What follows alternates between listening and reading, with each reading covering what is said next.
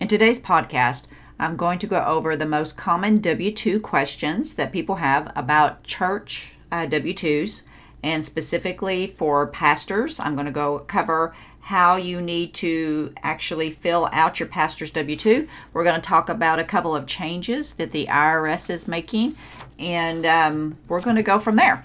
So, but before I do that, I did want to share, it was really cool because, sometimes you just have your moments. And by moments, I mean, is it really worth all this? Am I making a difference? Do I need to change up what I'm doing? If you're anything like me, you have your moments. So I was having one of those moments today, and the coolest thing ever happened because God is just cool like this, okay?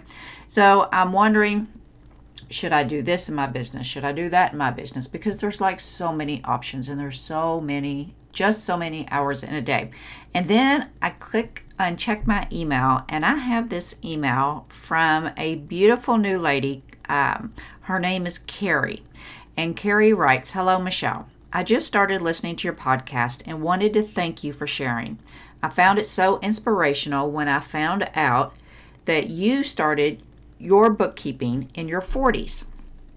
I'm 52 and thinking of starting a bookkeeping business, but was having so much self-doubt. Too old, not enough knowledge, too late to start, on and on. Hearing you share has given me more motivation to keep going. Thank you again, and many blessings to you." Well, girlfriend, you have no idea how much motivation that gave me. And I want you to know that it's what you do in spite of your fear that defines who you are. We all have fears. We all have insecurities. When I first decided to start my business back in 2017, I was stressing out too, thinking at that time I was in my late 40s. Am I too old for this? Am I going to be able to do this? Why didn't I start this other? Yada, yada, yada, yada, yada. Well, I also learned that the time is going to pass anyways, so why not make it fun? Why not do something that you want to do? So, thank you, Miss Carrie. You have made my day. So we are going to jump into this podcast and do what we're here for, which is to learn about church finances. Let's go.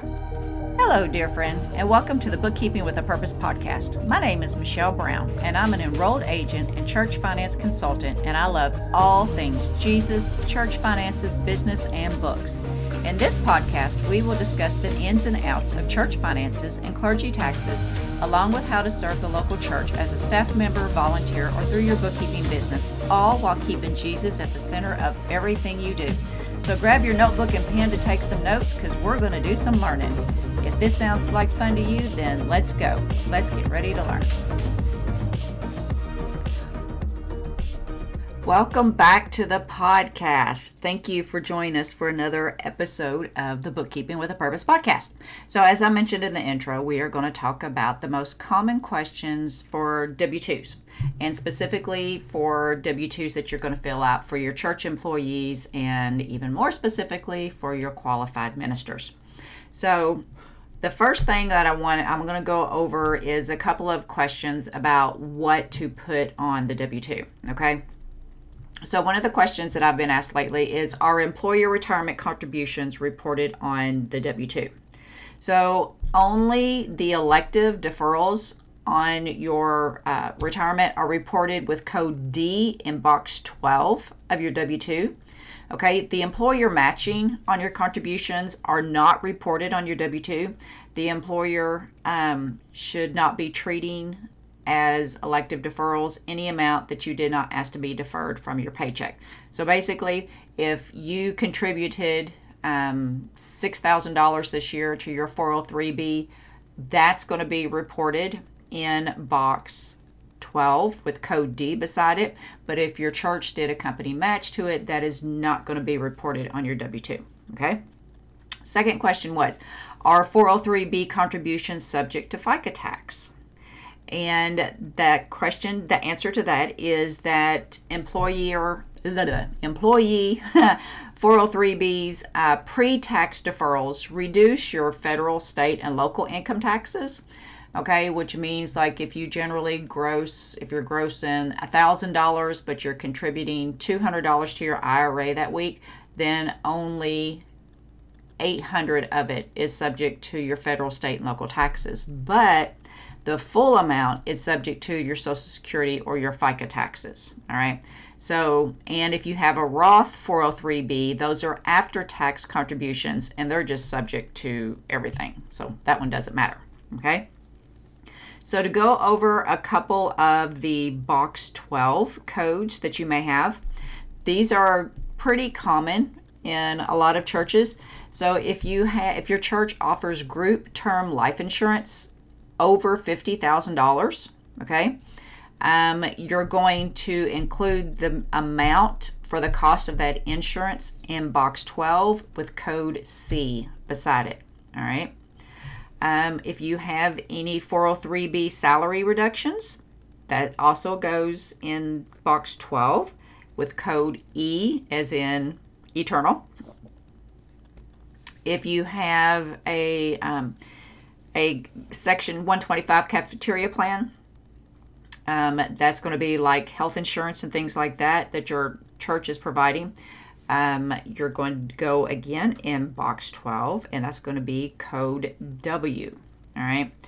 So, let's see here. If you have designated Roth contributions under a 403B, those contributions are not deductible. However, you still can claim a saver's credit on your 1040. So if there's a code BB, double B, those are designated Roth contributions, all right? So even though it's not pre-tax, you can still use it for the saver's credit on your personal 1040. If code double D, and I know that kind of sounds a little weird, but that's the best way to see it. Code D includes the cost of employer-sponsored health coverage. All right, so that's if the employer is paying for health and coverage for you, that goes in double D. All right, and then if you have benefits under a qualified small employer health insurance reimbursement arrangement, which is a big old mouthful, which is basically called a Q-Shara, then those would get a double F in Box 12. Okay, so now let's go to the minister's W-2.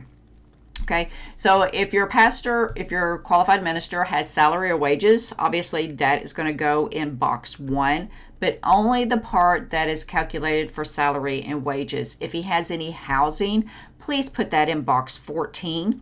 Box 14 on a W-2 it's for informational purposes only, but for your tax preparer, it is a beautiful thing to see, okay? That just helps us know for sure that, and you need to make sure that Box 1 wages do not include the amount that your pastor received for housing allowance, okay? Box number 2 is for federal income tax withheld. There's going to be an amount here if your minister decided to do voluntary federal withholding. That's where he can, have whatever amount he wants taken out of his check each pay period to help pay for his self-employment taxes, okay? So that goes in Box 2. Box 3, 4, 5, and 6 should have nothing in it. If you have a qualified minister who meets the IRS requirements for a qualified minister, there should be no data listed in Boxes 3, 4, 5, and 6. They should be blank, okay? All right, so then if your minister has a retirement plan, again, if he contributes to a 403B, you're going to check box retirement plan in Box 13, and then in Box 12, you've got the multiples there. And you can be like, if you've got the pre-tax, if you've got... if they're contributing to a Roth, you can put the BB. You can use code W if there's employer HSA contributions, which is health savings arrangements. You would put those there, okay? So, but the main thing is, if you are a minister, when you receive your W-2, there should not, did you get that? Not be amounts in Boxes 3, 4, 5, and 6. Only in salary if you got it in box 1, any voluntary withholding you did in box 2, your housing allowance in box 14, and then any of your benefits that you have done or pre-tax that you've done in your box 12s, and then any state or local withholding, which would be on your salary amount only. Okay? All right. So another thing I want to make you aware of is that mileage has changed. The 2024 rate for mileage. The business rate this year is 67 cents a mile. Okay? So if you're, and I had this conversation with someone this week about an auto allowance. Please, listen, please do not give your ministers an auto allowance because that makes it taxable income to them. You need to do a mileage reimbursement as part of an accountable reimbursement plan, okay? So what this basically means is that your minister is going to track their mileage. They're going to fill out a mileage log that's going to include the date, the business purpose, where they're going, the number of miles driven, and then they're going to turn this into you at least every 30 or 60 days at the most, and then you're going to do whatever mileage reimbursement you want to do. Now, you do not have to do 67 cents a mile. You do not have to go by the IRS guidelines for reimbursement. Just know that if you go above that, that is taxable income. Go figure. Gotta love the IRS, okay? So if your church only wants to reimburse for 50 cents a mile, you are absolutely okay to do that. You are just allowed to go up to 67 cents a mile and it be tax-free reimbursement to your ministers. Anything above the current IRS rate is taxable income, okay? And that's it. I'm going to try and keep these short and sweet. So if you've got any questions on W-2s, absolutely reach out. It is that time. Remember that W-2s and your 1099s need to be e-filed and mailed out by the 31st of this month, which is you've got 2 weeks and 1 day. So you got 15 days to get this done, okay? Remember that any non-employee compensation that you've paid to individuals needs over $600 or more needs to be reported on Form 1099-NEC, which stands for non-employee compensation.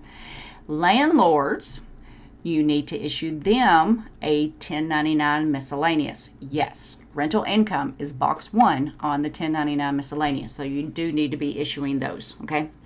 All right, so until next time, I think we're done. I'm going to stay in my house where it's nice and warm. It is cold outside today. I didn't even open my bookstore because there's so much snow and ice out there. It was a little slick, so I have stayed inside and worked all day. So until next time, my friend, remember to always strive to make an impact and not just an income.